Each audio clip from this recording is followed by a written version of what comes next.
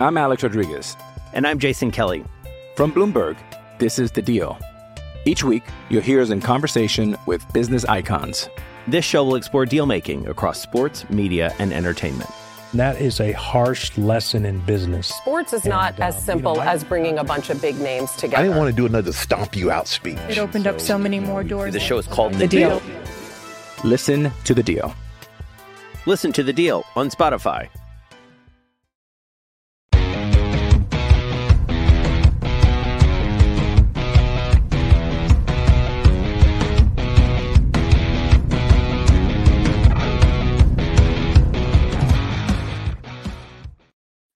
Hi there, good evening and welcome to this is Ibrox, your Sunday session for Sunday the 11th of February 2024. My name is Scott Patterson. If you're joining us across our YouTube channel, thank you. As always, grateful to have you with us tonight. If you are following us across social media, thank you. If you're not, just to remind you of where we are, Twitter, Facebook, Instagram, TikTok and Threads. If you are following us on YouTube, please don't forget to subscribe, like and comment. Fire the notifications on, so each time we go live you will receive a notification and you can check us all out and see what we're up to. Lots to discuss tonight, including progression into the quarter-finals of the Scottish Cup following a victory yesterday home to United. We're going to speak about a brand new Colombian prince. I'm looking forward to hearing what we're going to say about that.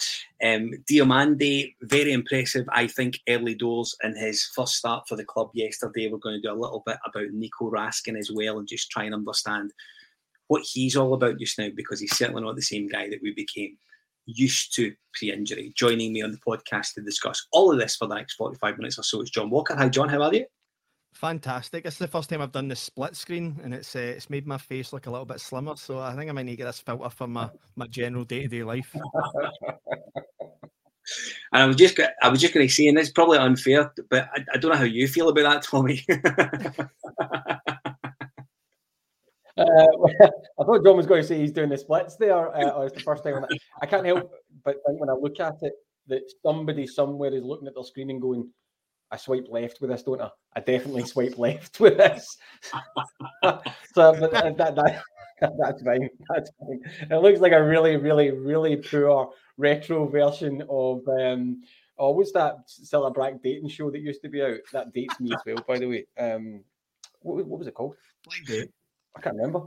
Blind Date. There you go. Oh my goodness! Right, listen. So Blind Date. Thank you. Blind Date. There you go. Call number 3. Come behind the curtain, goodness me. Listen, what I do want to do, before we get into the discussion, I do want to speak about some of the content we're firing out on our audio-only platform. The guys have recorded the Player of the Month and Goal of the Month for January. If you do follow us across our audio subscriptions and channel, please jump on and have a look. My personal choice for Goal of the Month for January was Cantwell at Easter Road. Hopefully we see another one of them shortly. And I do think John Lundstrom was the best player of January for the club. John, we'll start with you. Scott Brown coming back to Ibrox. Willie Collum coming back to Ibrox. It had all the sort of the ingredients to be a sort of late December pantomime, did it not, yesterday? It was absolutely mental, to be honest. See, all the things that could have happened to make that a headline for all the wrong reasons happened. All the build-up was around... Do you know what's hilarious? I've seen Scott Brown a few times do stuff with the SFA, right? And I've actually defended him, and this will be really popular on Rangers podcast, as his talking ability. Because on those it's quite the resignation letter, John. This is quite the resignation letter. How do you leave this? But seeing Scott Brown in the press conferences trying to stay a professional manager instead of being Scott Brown at Jibes, he ended up kind of falling into a Mitch McConnell kind of freeze where he stopped speaking. He didn't know what to say. So that was interesting to hear him try and mumble through a full sentence in his press conference. As for the game, Willie Collum, I think most decisions he made in that game were incorrect, and I've added to what I seen in Sports Time was just a pantomime of mistakes the whole way through. So yeah, I think Rangers at home to United wasn't the cut and dry last 16 it could have and should have been. I think it's making headlines for potential red cards and stuff that did not happen or weren't given Scott Brown's way. But yeah, it was a pantomime. Yeah, no, absolutely. Tommy, we will come to some of the decisions that have kind of taken the limelight away for Rangers progressing to the next round. And we will speak tonight about the Connor Goldson lunge, the silver booking that he got, and then the silver booking that he potentially never got in the second half. We'll talk all about all of this as the night goes on. But there was as John's rightly said, there was a kind of Brown coming back, Colum coming back after all that nonsense sort of Christmas time. It kind of added to the fact that it was the Scottish Cup game. We won it. It wasn't a big game for Rangers as such. It was just a game that Rangers knew they had to win. That was just an added background to it, wasn't it? Yeah, a sideshow might be a better, pantomime villains type of scenario with Colum and Brown. It wasn't a big game, and we'll get into the performance and how that was pretty turgid. The whole thing was Brown. That's probably the best way to put it in terms of if you're picking a colour for this game and all that. But yeah, I mean, that whole jibe nature and wee comments here and there, it's a bit tawdry actually. And I'm sure Scott Brown will. I mean, this podcast's not about him in any way, shape, or form. The game wasn't about him, and but that's something he'll have to learn as a manager as he goes forward. You need to drop that stuff and actually start to act in a slightly different way. But yeah, I mean, the decisions from Colum, etc., we know what you're going to get there. It's consistency is never consistent, and it drives everybody, bar me, to a certain extent. But yeah, it's adding an extra layer of flavour or interest, if that's what you want to call it, to what was always going to be a bit of a February stodge fest, which unfortunately is how it panned out. Yeah, absolutely. Listen, we made 7 changes to the team. Notably, John Cortes comes in for his first start. Diamande comes in for his first start. It starts for Ryan Jack. Raskin came back in. Barisic was in at left back. We are at the stage where previously the squad didn't look as strong, and you were almost looking at square pegs into round holes, etc. Dujon Sterling is someone who jumps into my mind immediately. But it gave Clement the option to rotate and give guys another chance. Scott Wright also had another chance, and I think we'll come to all of these guys, maybe individually, to say whether they took that or not. But all of a sudden, the squad seems to be getting back to a manner of fitness, and it's a real important time now that the transfer window's been and gone.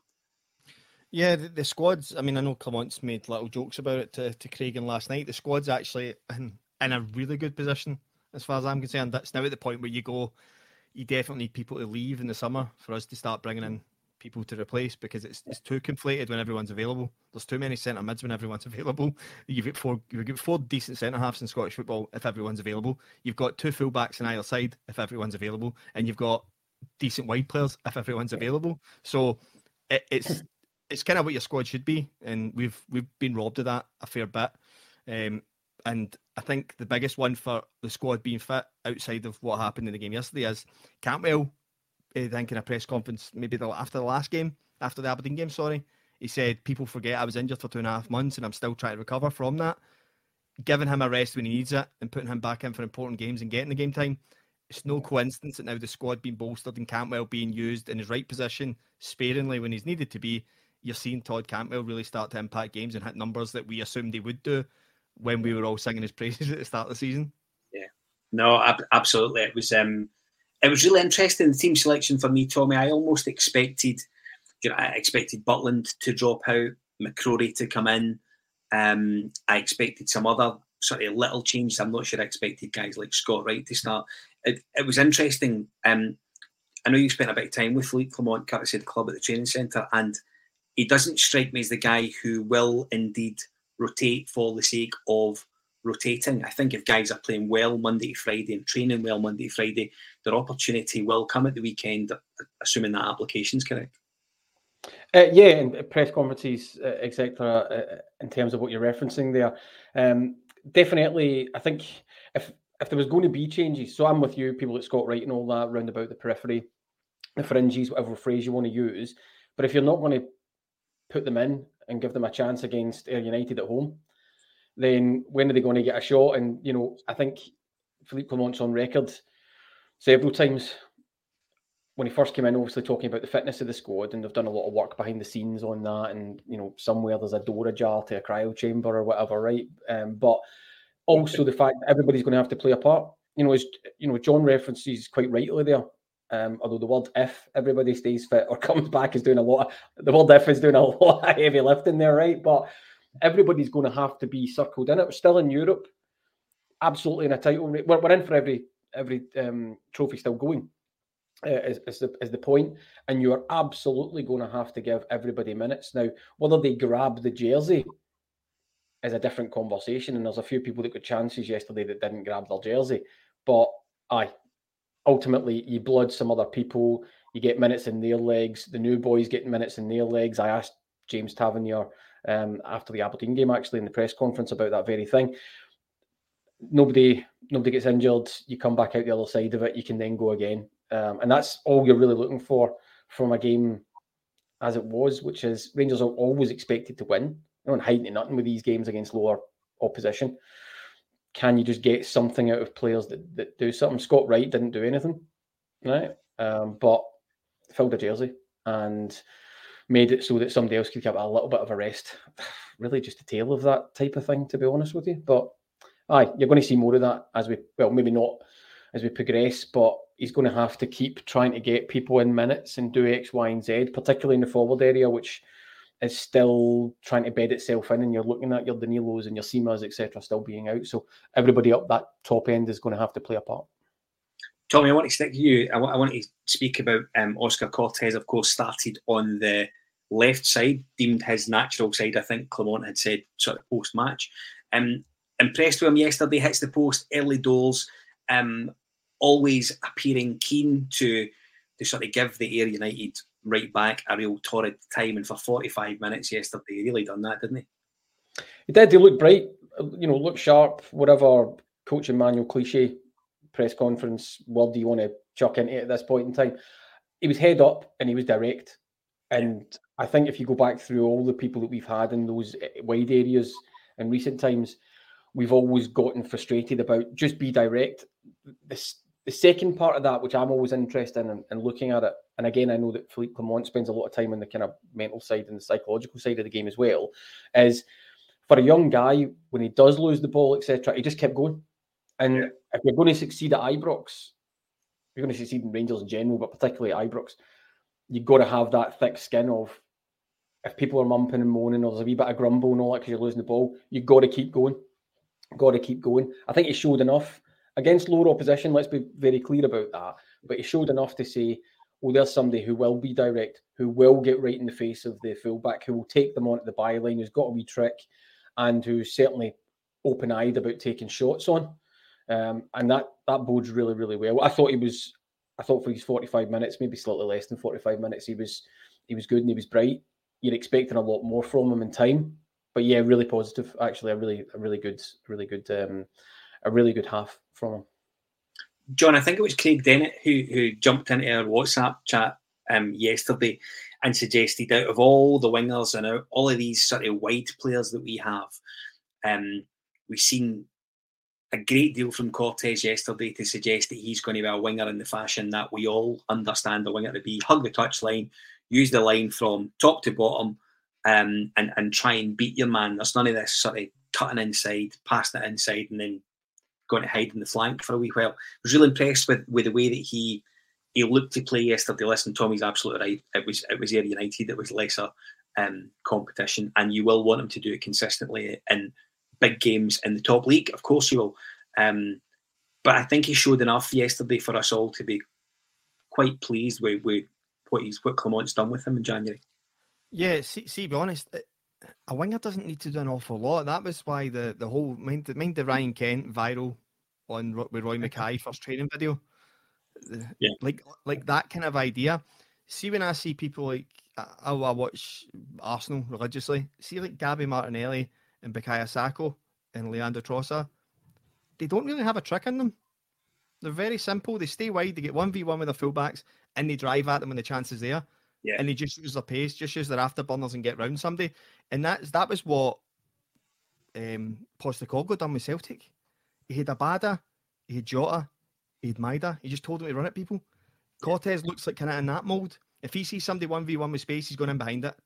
If the guy closes off that space, he's cutting inside and shooting. That should be your only two options. You shouldn't be thinking about going back into midfield and giving people time to double up. Go into the space and make stuff happen, because you only need to get past somebody once. See, in these types of old firm games, European games, see if you run at somebody 4 times and the fullback wins 3 of them. That one that you do win over him and you get in the box and put the cross in can lead to Barisic's goal. That can be the difference maker at the end. That was the thing that Kent was good at in big games, was identifying space against Leipzig, Braga, to drive into and wait to put the ball when it was there. And what's happened with modern football is fullbacks, we've seen it with James Tavernier, and that's one of the biggest debates. Teams more often than not want their fullbacks to get forward and contribute to attack, and they're not always great in 1v1 defensive situations because of that. So if you can get your fullbacks 1v1 with a winger that's willing to run beyond them, that's a guy that in all the clips I've seen playing centre mid or playing right wing back, he was doing that in those areas. Yeah. So if he's getting into the final third, he's going to do the exact same thing. And it's just, it shouldn't be refreshing, but it is. And you know, I think that's a really good point, because we, and I sort of grown up with wingers, sort of Davy Cooper, etc., and you instantly thought these were just guys that hugged the touchline if they could have the other trick to get by the fullback and throw the ball in the area, and that's what they done. You've been in your 30s or something like when Davy Cooper was playing. I mentioned that, to be perfectly honest with you. I instantly regret it. You know, it was the thing that got me. It was just really refreshing to see him be prepared to, as you say, John, throw the afterburners on and beat the man. I think it's been a long time since we've seen anyone play on either side that looks like they're capable of doing that. Was, of course, involved in the goal that put the Rangers a goal to the good, and it was Borna Barisic who deflected one in. I would imagine, John, based on the current form of Ridvan and the sort of this hefty character that was nearly in the door last month, you're now looking at the last 6 months of Borna Barisic, I would think. Yeah, it's one of those ones, right? He's going to be the one that you've moaned about for 4 or 5 years on and off, and then be sad when he goes, because it is the end of like an era, because he's been so consistently part of the team. Yeah. I just hope he's ending it with at least a double, hopefully a treble, and a decent European run, and you can kind of be one that you wave on, and in 5 years you forget how many times he annoyed you with going back to centre half, and just remember the contributions he did to good nights at Ibrox and trophies that we won. So yeah, I do think it is sad, but I do think Borna Barisic, once he lost that real model that Gerrard had, and it was clear how he was to play all the time, and it wasn't a game by game model, you would change it for some games. Once you take that out of Borna Barisic, I think he was the one that struggled the most to adapt to teams that would press him inside and do different things to him, and it just became, Scottish football just kind of wore him down a little bit. But I mean, Borna Barisic, when we were coming up under Gerrard, was unbelievable. But I do think we should, I think it'll be fleeting the times we see him as well, unless there's injuries. Can you imagine as well at the reunions and stuff like that for 55 and the parties in the years to come, everybody just saying to Borna, make sure you check who's behind you. Right. just make sure you know who's coming in behind you. Oh my God, dear me. Yeah, no, listen, I was glad he scored. I was glad to see him involved. I'm a big fan of Borna. It was good to see him yesterday, and it is the sort of game where you would expect him to show his defensive prowess and his qualities moving up and down the flank, to be perfectly honest with you. Tommy, I do want to come here. Just on that, to John's point as well. And again, not that I'm doing them down, right, but slightly different level of opposition. But actually, a slight departure for Barisic as well. For once doing what Tavernier naturally does, actually tucking into the box, not staying out wide when he goes up top. And so that's where he got his chance for the goal, and he got an even better chance later on as well, which he kind of sclaffed. But getting into the box was a slight difference for him, because generally when he goes up, he still stays wide, because you see the amount of balls that are overhit that he picks up. Yeah. Actually, he was coming in and making a nuisance of himself in the box and gets a goal out of it. So just a slight departure from his usual as well, though. Tommy, I'll stick with you, because what I do want to do, I want to come to Fabio Silva very shortly. I want to speak about Connor Goldson. Couple of moments yesterday, I felt we saw some moments of hesitation, maybe concentration, just not being 100% at it. I see John Walker smirking, so he's got something he's going to add to this. Very, very valuable, I can tell. As opposed to looking at that, his tackle in the first half that's been highlighted by various different social media platforms today, and indeed part of last night. A lunge suggestion was that he was lucky to get away without a red. Any thoughts on that after seeing it probably numerous times since yesterday? Yeah, I don't naturally think it's a red, I have to admit, right? And I say that not with the blue-tinted specs on. I think if the referee had a went to that red card, it would have been understandable. Actually, is maybe where I'm pitching my tent. I'm not sitting on the fence here, right? I'm not getting skills and all that. But I think he's not out of control. Maybe saves his bacon a little bit in that. But yeah, there was maybe just one or two times where he's desperate to take part. He's desperate to be involved. He's desperate to give something as well. You saw his frustration up top too when he wasn't getting the ball as quickly as he wanted and he wasn't getting cutbacks, etc. He was desperate to score. Yeah. And so I think some of that's just a wee bit of calmness. But yeah, I didn't think it was naturally a red. I think there'd easily be a counter argument to that if I'm being brutally honest. Yeah, I'm not quite classing it that he got away with one. But the fact it was Willie Collum as well made me think, well, hold on a minute, has he dropped his cards? But yeah, I do sound like I'm sitting on the fence there. I think it's probably the right decision, but could easily have fallen the other way. And I don't think I'd have been bumping my gums too much about that, truth be told. I'm Alex Rodriguez. And I'm Jason Kelly. From Bloomberg, this is The Deal. Each week, you'll hear us in conversation with business icons. This show will explore deal-making across sports, media, and entertainment. That is a harsh lesson in business. Sports is not as simple as bringing a bunch of big names together. I didn't want to do another stomp you out speech. It opened up so many more doors. The show is called The Deal. Listen to The Deal. Listen to The Deal on Spotify. Go on then, John. I think it's a red all day. I honestly think the guy's very lucky that he's moved his right leg with the touch on his left because it's went across his right shin. I think it's a red. And see, you hit the nail on the head. Connor Goldson should drop down in games. Connor Goldson shouldn't play these games. I think these are the games that Connor Goldson should sit out. This league sometimes, and this sounds stupid, bear in mind the opposition, can be too easy for Connor Goldson. And I see these type of mistakes where he's too busy looking for where his pass is going to go and not where he's taking the touch of the ball. And he does this quite a lot, not quite to the extent of lunging into tackles, but he overruns that ball a lot, moving into that same space. I agree with that. Just seems to have those lapses in concentration when the game's too easy, because it must be when the game's too easy, because you've seen him play in European games and runs to Europa League finals where he's given Nkunku one sniff over two legs and he's just got it. And he said the same thing with Clement, as one of the things that he's got is the demands are so hard that the concentration and the mentality needs to be right all the time, every minute in training, every minute in games. And I think when you get to United, when Rangers have kind of been putting things right from the past 18 months and getting everything correct, that you just have those little drops in games that are deemed easy. And these mistakes occur. Same with Aberdeen. We were 1-0 up. The game was a doddle at the time.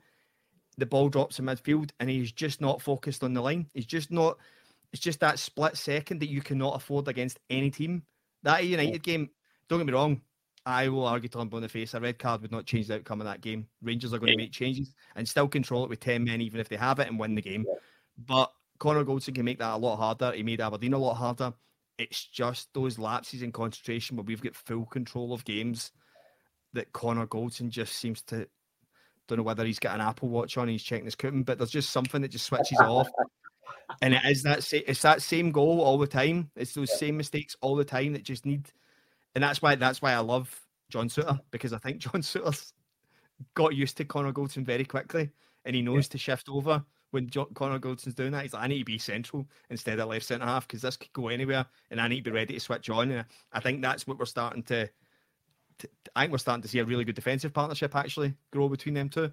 But yeah, Connor Goldson just has those little lapses that we just need to try and people need to keep on top of him, whether it's Butland all the time. Yeah. I do wonder if it's driven to some extent by, you're saying there we're dominating and he's thinking about right, push right up. If it comes in, how do we get the ball back into midfield? How do we ping it long? Because he loves that. I'm with you, by the way. He overruns it quite a bit and just gets away with it sometimes. But then ping it back out, and he maybe just forgets the awareness round about him. Miovski did that a few times against him with Aberdeen, and Miovski was obviously going after him for that because he was just playing off the side of the shoulder. He was just coming in on the blind side, and right at the stroke of half time, he managed to get in front of him. But there was a couple other wee half chances with Miovski as well. And you're definitely right. It's just a switch off moment, but you wonder where it comes from in terms of, is it just the men round about him that he's not aware of? Or is it because he's just concentrating at the top end of the pitch and how he best steps up into midfield? Because he does like to come forward with it. There's an equation that needs solved there somewhere. So comments in the chat, I think, back up both of what you're saying. A couple of guys suggesting that he does believe he's almost too good for these games against lesser opposition and could probably sit out. And Paul McGarrigle, regular watcher of the podcast, hi Paul, good evening.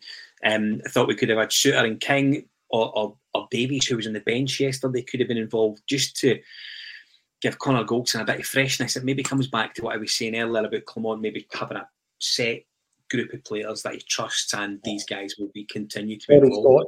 Sorry, I apologize, Scott. Just on that one, Philippe Clement referenced in the post-match that it was other changes he had to make, which is why Davies couldn't get off the bench, because he did want to give him minutes.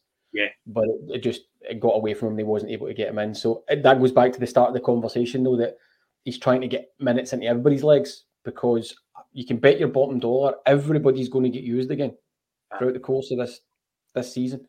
There was definitely a thought to get Davies in, but no, it just didn't work out. 100%. Connor Goldson wasn't the only person that was involved in maybe something controversial in the first half. Fabio Silva gets a yellow card, but I think it's really, really quite soft, to be perfectly honest with you. Shouldn't have happened. He had a good first half, good movement. Probably had you could argue should have scored. Had a really good opportunity with a header that he flashed wide. It wasn't, of course, the last we heard of him as he went on and scored in the second half, which we'll come to shortly.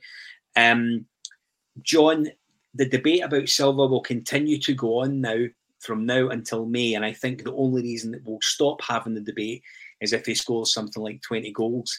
Where do you stand on him now? Reese of the podcast and I have a bet. For anyone that doesn't watch the podcast, I reckon Dessers will score more goals between now and the end of the season than what Silva will score. Dessers, I think, is one up on him just now based on the January start. John, Fabio Silva, the floor's yours. So, in a rare moment of praise for Stephen Craigan, we're going to do this. I thought Stephen Craigan's post-match interview with Emma Dodds and with Fabio Silva and Alan Hutton was brilliant. Yeah. Because they asked actual football questions. They didn't ask him if he thought he was lucky to stay in the pitch. They asked him about what kind of stuff Clement's asking him, and he talked about the difference in Scottish football to even English football and what he's been used to, about Clement being very keen that he can't hold the ball, he has to move the ball quickly. They work on it in training. They allow people to hit him in training. They're emphasising on him how quick he needs to play if he's going to be this link-up. That's what Fabio Silva is going to be. Fabio Silva isn't going to be a goal scorer. He's going to be our link-up player, and he's going to be better at it. That you're going to see contributions from Cortes, McCausland, Campbell. You're going to see their goals start to go through the roof and their numbers go higher as Silva is more involved in the team, because I think he's the key to bringing everyone into this. Players like Diamonde, Raskin are really tidy footballers, and if you have a number 9 that's willing to go into wide areas to combine with your wide man, that's willing to let your number 10 go beyond you, that's willing to link up play with your centre mids, you're bringing in Morelos style Gerrard when we win the league. You're kind of saying we don't actually need you to get goals. We don't. What we need you to do is ensure that everyone else is linked together, and as long as that part's working, we'll get goals from other areas, and he will contribute when he gets a chance. I just don't think, like with the header that I think he should have scored, if you put that header in Shankland scores that header. But I think what you will get is you'll get all the other chances that are starting to be seen, like Hibs away, where he will link up better with the rest of the team, and you'll see better performances from everyone else, just as a result of him being the number 9. So I don't think he's going to be the goal scorer, but I think his link up is at a different level from probably anyone I've seen at Rangers number 9 in a very, very long time. Maybe if Roof was fit. There's that phrase again. I think I chuck that in every single podcast.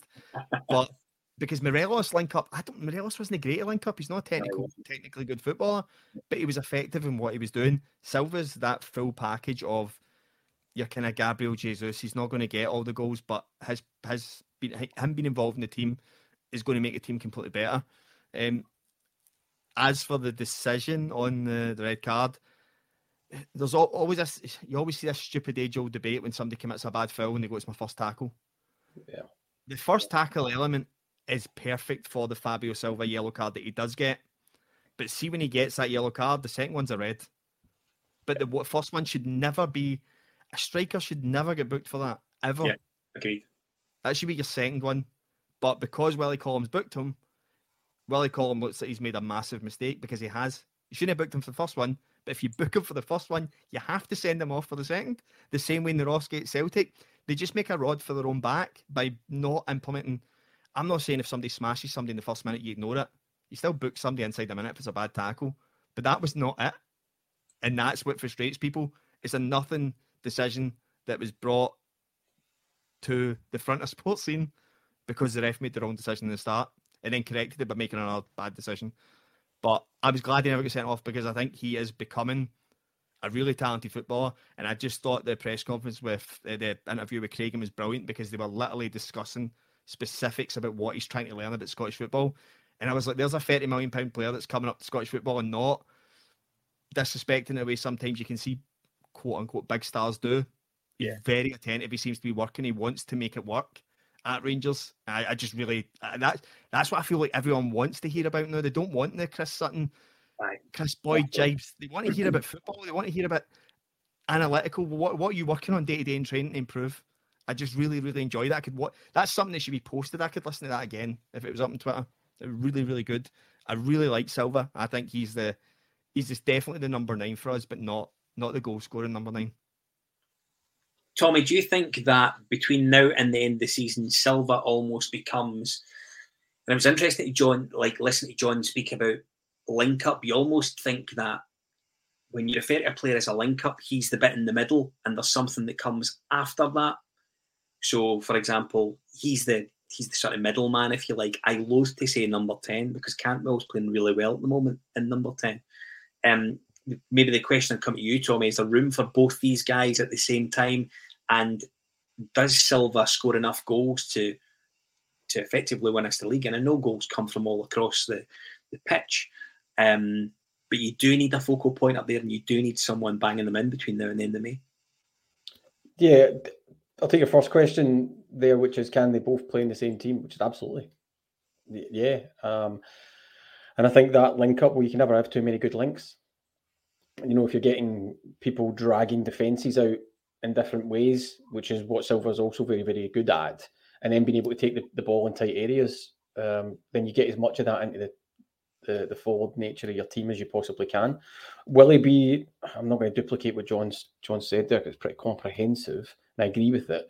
There's nothing in his background that makes you think he's going to be a absolute penalty box, predator. Right? He'll chip in with a few goals. You hope that those are important goals that change big moments and big matches and get you points and all that type of stuff.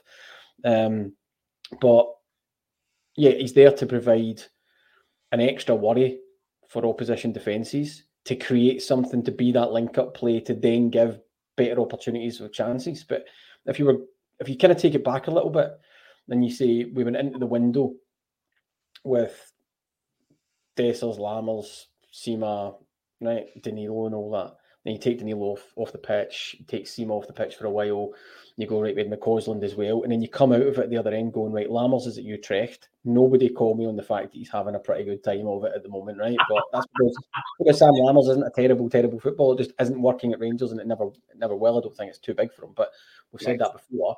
But then you've got, right, the equation is now McCausland, Dessers, Sima, and you start to say, right, okay, Cortes goes into that bucket as well. It's a infinitely more comprehensive and more positive forward feeling than we had previously. Now, if that means that they provide the ammunition, the firepower, the space for Dessers to absolutely accelerate and take one chance in 6 or whatever it is, right, and get the goals that matter, so be it. Right? As long as we're making the chances, we'll eventually start to take them. the whole point about who's going to be there at the end of the season is a different conversation up top, right? But I don't think Seema's going to be the man who's banging them in. I think poor Reece is on the back foot with that particular one and will be there for the rest of the season. But everybody is going to have to chip in at some point in time. And Silva is absolutely, to get back to your point, Silva is a comprehensive upgrade on what we had there. And as he gets more minutes in his legs and gets more work with the team, you'll start to see that more and more. And he's not just he's come up for the European run type of player. Back to John's point as well. He's definitely robust enough and gets in amongst it to say, right, he wants to be part of every single game and really be part of winning something. So yeah, really, really happy with him. I think there's a lot more to come from him, if I'm being brutally honest. But again, he's just in the door. He'll definitely have a part to play before the end of the season and where that silverware ends up. Do you know, I have to say, kudos to the club as well for throwing Jim Diamond's Hi-Ho Silver into the repertoire pre-match, at half-time and at the end as well. My kids love it now. So they should have known better. It should know. Well, do you know, and I don't want to dive too much away from this, but anyone that knows me will maybe know that I've got a radio background, and I actually heard them sing both of these live in a studio when I was certainly younger, and he was fantastic at it. So when I heard that, it was great. Come back, you know what I mean? Listen, it's a service for everyone, guys. I don't know what to tell you. Well, I cannot tell you how proud of myself with that pun about they should have known better. I am. I will admit that's one I'm quite happy with. John, I do want to speak about Silva. Obviously scored the second goal of the afternoon. We huffed and puffed for a bit in the second half. He got the second goal, really good finish, lashing it into the net. Quite similar to a goal that Seema scored earlier on the season, actually. Excellent finish. It was set up by really clever work by Todd Cantwell. Now, again, do you know what I mean? We take into account the opposition, of course, we do, with all respect to United. John, I wonder if you think that we're seeing the best version of Todd Cantwell since he came up from Norwich a year ago. Yeah, if you're watching that game back, Todd Cantwell's involved in that goal on 4 different points. It's even before the wee 1-2 with Tavernier. He plays about 3 different 1-2s from midfield to get us to the left area. Then a 1-2 with Tav for some reason, and then works it over. Tav's got it again off Scott Wright, and then he's inside the box again. Cantwell, everyone wants to shout down Todd Cantwell, and don't get me wrong, see if somebody that had the appearance of Todd Cantwell was playing for the other side, I'm sure I would be irritated by him as well, just on the aesthetic. But Todd Cantwell, at one point, when Jack Grealish was sold by Aston Villa to Man City, Norwich were not selling him to Aston Villa unless they paid 40 million for him. That was the fee quoted. That was why Todd Cantwell's Norwich career fell apart, because he did want to leave. He was considered a 35, 40 million pound player by the Premier League team that had his contract and were training him every day. That ability doesn't stop. What happens is you take somebody out and their form dips because all he had experienced was up, up, up, up, up. You're now seeing somebody playing consistently in a team that is slowly getting facilitated to him. Clement will never build a team around somebody, but he's making sure the centre midfielders work behind him. He's making sure his wide players are going to do their doggy work, and he's making sure he's now got a striker that will drop into midfield to get on the ball as well. So they've got the numbers in there that if Cantwell works very hard in there, but if Cantwell loses concentration for a second or forgets his defensive duties, there's numbers in there to protect it, and you give Todd Cantwell a bit of freedom to go and create like he did against United there and like he has been doing, and getting the numbers going up. Todd Cantwell is a Premier League footballer, an English Premier League footballer. I have no doubts about that. That's the level Todd Cantwell should be at, will be at, and Rangers are the unfortunate stepping stone for that. So for that to happen, Todd Cantwell needs to play like Todd Cantwell is playing. I said when he came up here, and I said stupidly at the start of the season, I thought he would be the most influential player in Scotland this year. I think Matt O'Reilly's maybe just pipping him just now, but I think if Cantwell keeps playing like he's playing and keeps contributing the numbers he is and puts in the performances like he is, he'll start to maybe take some of that egg off my face.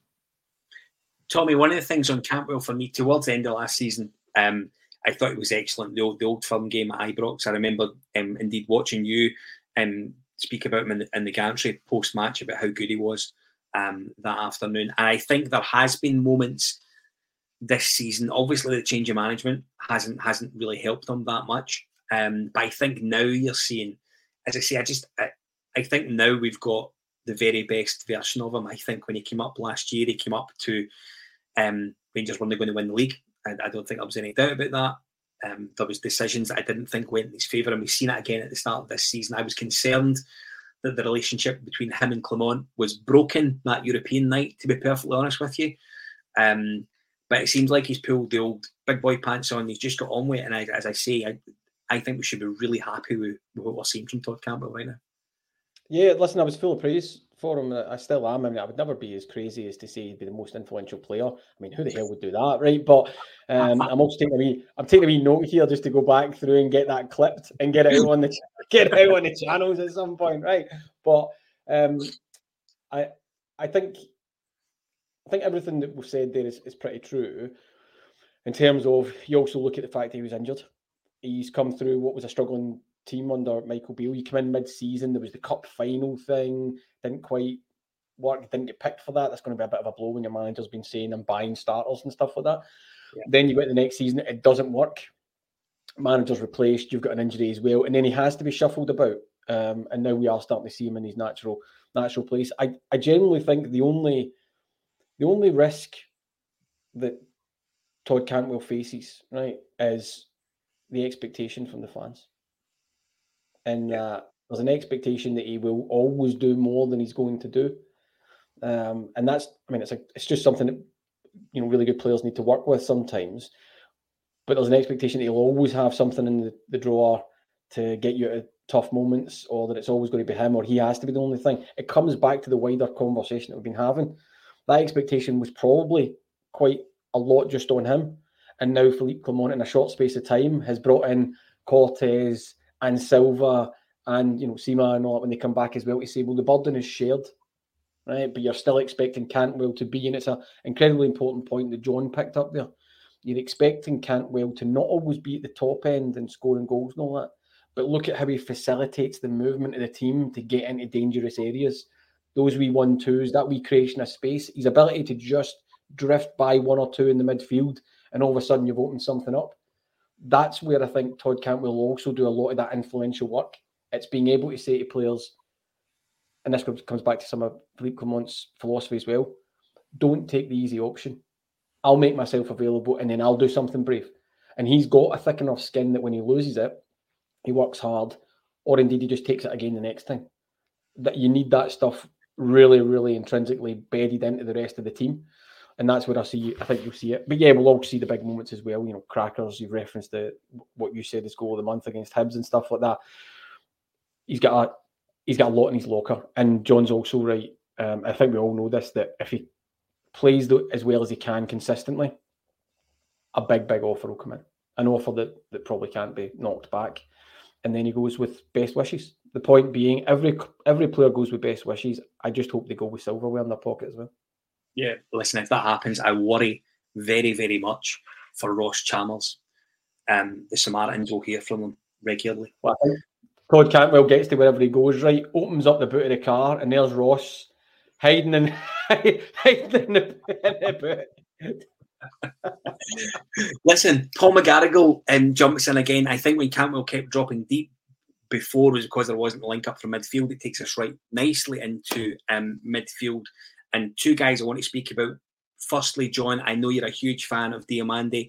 Got an hour or so yesterday. First game indeed, I think, since November, beginning of November, something like that. Lots of nice touches, lots to be excited about, I think, early doors. He's a very good footballer. Like that. That's just what he is. He's very tidy, technically beautiful to watch. I think we're only, like you said, he came off in the Fenerbahce game. I know he'd been having niggles and knocks. So he came off in that game, and that was his last start. So he'll be one that needs time. He will need a few games. But you can see, that's the nicest thing. You can already see somebody that's not Matt Sharp, that has really good body control, nice touches, knows where he wants to play the ball next. Was playing probably a little bit too high than he usually does. He would be either the CDM. I've seen him play off the right, to be fair, but just playing that a little bit higher. But you just see his game intelligence. That's what we want. We want to see people like that. We want to know that the people we've bought in are better than what we had, and that's what I'm looking at and going, yeah, he definitely is that. I know it was against United, but it doesn't. Nothing really changes whether it's United or not. You still got to control the ball. You still got to find people the right way to pass, and that's what he just does. He just feels like a a left-footed, nicer upgrade to like a Glenn Kamara, whereby everything's going to be forward, but you've got all those same nice technique and movement. I really like him. I think as long as he stays injury fit and gets his match sharpness, and we get minutes in him before the key matches really start, he's going to be so good for us. Yeah, no, I completely agree. Listen, hi to Sid, who is watching from Toronto, which is certainly better than where I am. There's no two ways about that. And it refers to the Diomande interview. Very humble, which he is, and generally impressed with the interview. Tommy, it paints a picture of our business in January with what Clermont has went and done. Everyone expected a striker to come in, a Lon Shanklin type striker. We've brought in two guys who no one really knew much about, to be brutally honest with you, but both looked to have hit the ground running and both seem to be merging into the squad relatively well so far. Yeah, and again, I'll reference, well, before that, I would say I hope Sid's got the log burner on and not freezing himself out there in Toronto at the moment. But weirdly enough, I'd referenced this earlier. I was in the press conference after the Aberdeen game, and I asked James Tavernier about, well, what about the new boys? That's them experiencing a Raucous Ibrox towards the end and all that type of stuff. And he was saying that the guys have come in, they've fitted in really well. And obviously Fabio Silva having a bit more time than them, but it's all about getting minutes in the legs. And his wee cameo, Diomandes against Aberdeen, was good as well. You know, people picked up on a wee flick over a player and all that type of stuff. Again, sometimes you look at a player and you go, it used to be shorthand, pretty lazy, that you would say, oh, he's got a languid style. Right? And I've always thought what people mean by that is you can tell that they are comfortable with the ball and they don't panic. Right? And they're not worried about how they're going to shift it from foot to foot or get it away from themselves. He's very much that naturalistic, right? I know where the ball is. And now it's all about body shape. And not enough people spend enough time looking at body shape, not only in terms of when you've got the ball, but receiving the ball. You should look at your body shape of your teammate as you pass the ball to them to make sure they're picking it up the way that they should, as opposed to having to change everything about them. None of my teammates at the 11s, when I played during the week, would notice any of that about me, because I just ping it at them as hard as I can and hope for the best, right? But all of those things, and in the short spaces, listen, he's got a long way to go, he needs to bed in. There's not kind of jumping the gun, but he looks like he is very much somebody who just sweeps the ball along with him and then moves it on. There was a couple of times where he took it in tight areas, and you're always looking for, do the shoulders go up? Do they panic? No, just take it in, move it round, move it on. Again, we come back to people like Cantwell and Silva and all that. They're very naturalistic with that type of stuff. So I think he is definitely a very, very, very good player and a good prospect for us. And again, one that fits what the model should be and has to be, which is get them in as early as you possibly can for a relatively decent fee, get them silverware in their back pockets, get an extra big profit into the bank balance as well when they inevitably leave. Yeah, no, absolutely. I think January business thus far looks good. The proof in the pudding, of course, will be come May. But at the moment, fingers crossed, everything looks quite good. John, I'm going to ask you a difficult question. Do you think we have a problem with Nico Raskin? I don't know. I feel like everyone's been a wee bit harsh. I think what's happening is, so if I take Raskin's stats for the season and put them against Sterling, his stats are much better on ball recovery, duels, pressing, recoveries, and final third pressing. His passing into final third's higher than Sterling's. So all his stats over the season when he's been available are much better than Dujon Sterling. But what you've got is, you've always got the eye test. Dujon Sterling covers more ground. He's physically more imposing. He has come into a team that has seen a John Lundstrom turn around, and therefore he's also seems like a massive influence. So I think when you sometimes have that physicality of a Sterling in there alongside Lundstrom, it looks like we're really solid in midfield. You shove Raskin in there and you maybe see the one time that he gets shrugged off a ball going for a 50-50. You can then go, there's something off with him. But statistically, his passing's the same as it was when he first came in last season. He wins a real high percentage of tackles, by the way, 100% on his last start against St Mirren. So I don't think there's anything wrong. I just think it is when you go from, those are two polar opposites of a footballer, and Sterling and Raskin in that midfield. And when Sterling has came in and been so commanding, to the eye test. Like I've been guilty of it as well. I was really surprised when I looked at how few tackles and how few aerial duels he'd won. I was like, that wasn't what I've been seeing. I've been seeing somebody who's been pretty much collecting every loose ball, winning every 50-50. So yeah, I think sometimes the eye test, and don't get me wrong, I would pick a player based on an eye test. I wouldn't pick Raskin just now over Sterling. But I think once Raskin gets match sharpness and gets back up to speed, he will just be another player where you go, oh, all right, okay, that was just a spell. I do think people forget that, and I know we're quite good as a podcast, to be honest, for calling out the importance of getting match confidence back, and I think that's why he's played the games he's played in Clermont.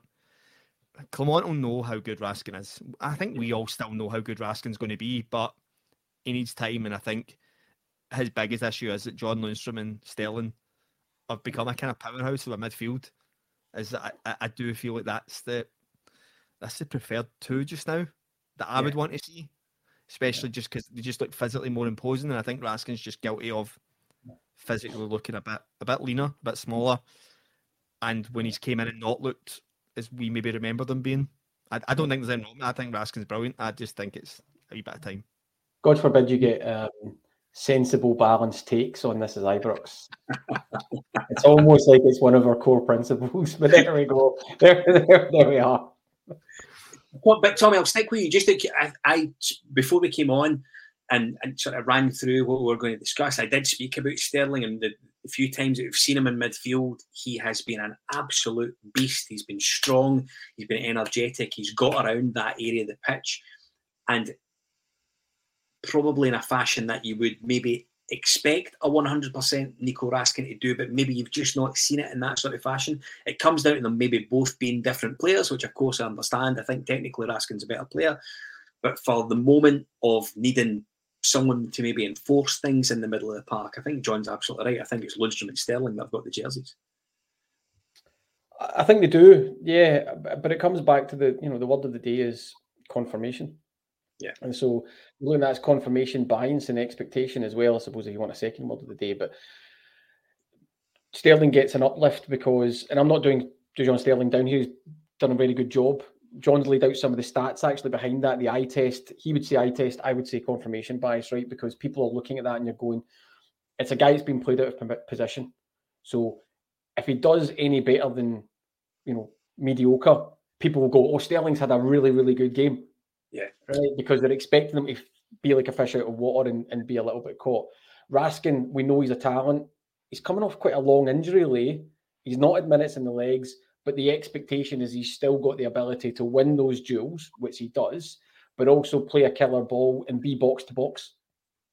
Right? Or at least get forward and nail out really, really intrusive passes down the channels, cutting people open, running with the ball, beating the midfield, so to speak. And if he doesn't do that, you go, he's lost something. But he's coming off the back of a long injury layoff, right? And also, Philippe Clement will be asking him to play in a very, very particular way, not just to get the shape, but a lot of managers will say as they're bringing a player back from injury, play within yourself to a certain extent. I don't want you forcing the muscles. I don't want you forcing yourself and getting another injury. I mean, how many players come back from a long injury lay? They go all guns blazing when they come back, and then you hear, oh, they've tweaked something else because it's been laid off for so long. So it's no bad thing to be talking about. Dujon Sterling has shown that there's much more to him than we first thought. That's great for Rangers and great for the squad. And it's no bad thing to say Nico Raskin isn't operating at his optimal level for all the reasons we've just listed, but we know will come good because that will be good for Rangers and good for the squad as well. These don't have to be negatives. It's a case of there's two good players in there, and it's up to Philippe Clement to get the best out of the two of them and then find a way to play them as well. So, I think, much like I was talking about Cantwell and Silva and all that, Nico Raskin with more time under his belt will absolutely force his way into that midfield and will be playing more regularly before the end of the season. Is definitely, I'm willing to kind of say that. But no bad thing to have Dujon Sterling to be able to drop in as well, and the confidence that he'll be taking from having been brought in and really looked at as a fullback to say, actually, I've got more to my game and I can do a lot more. Yeah.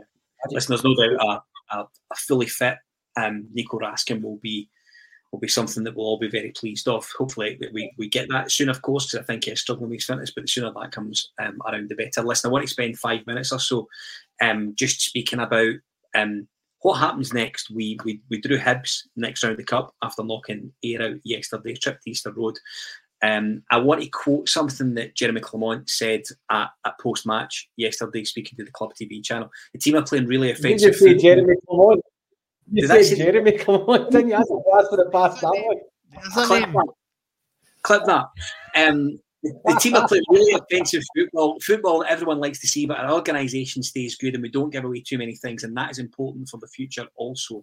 With Ross County to come on Wednesday night and us still in the Scottish Cup, John, there is a lot to be quite content about just now.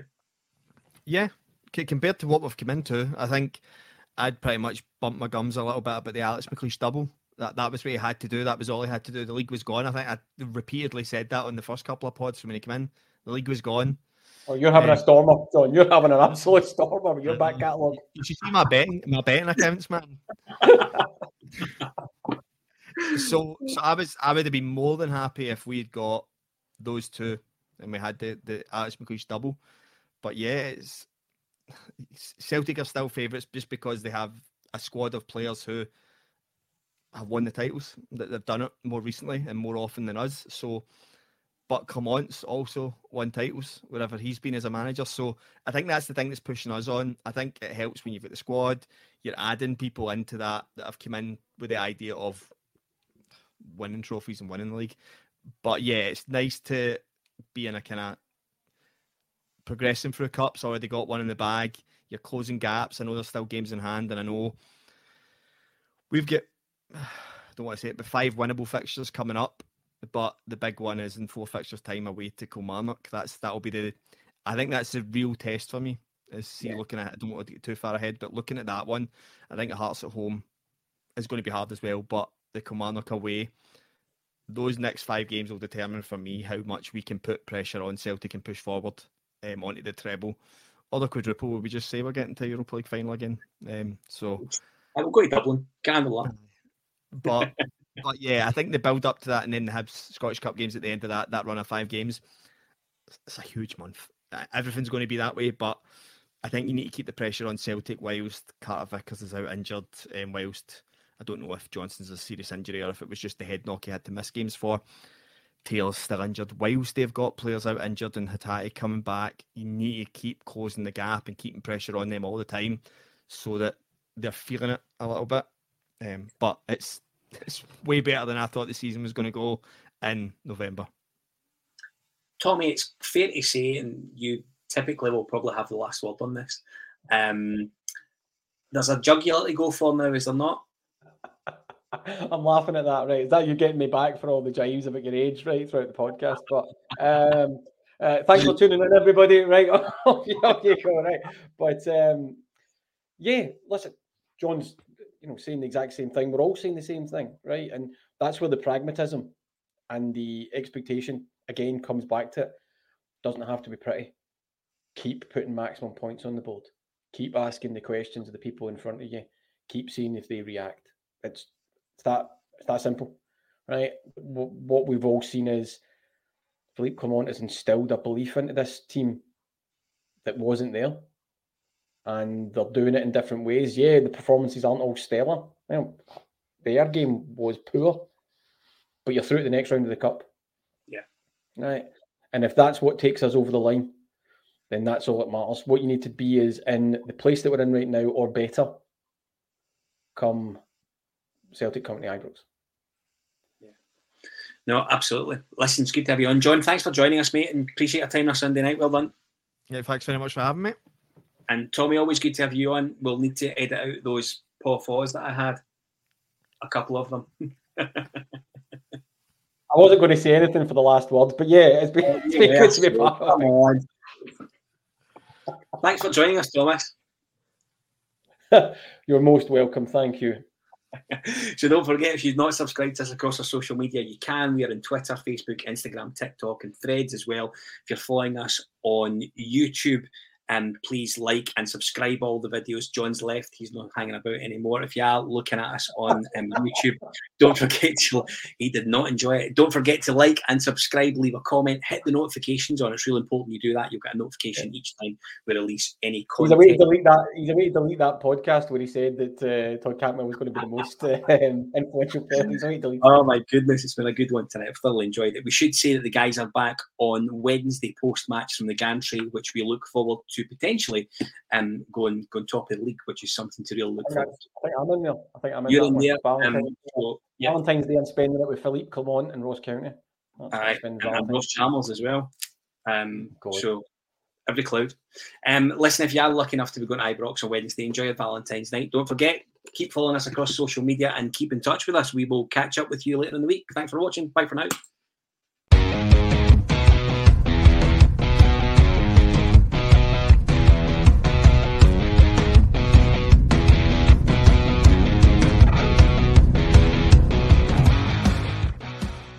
Sports Social Podcast Network.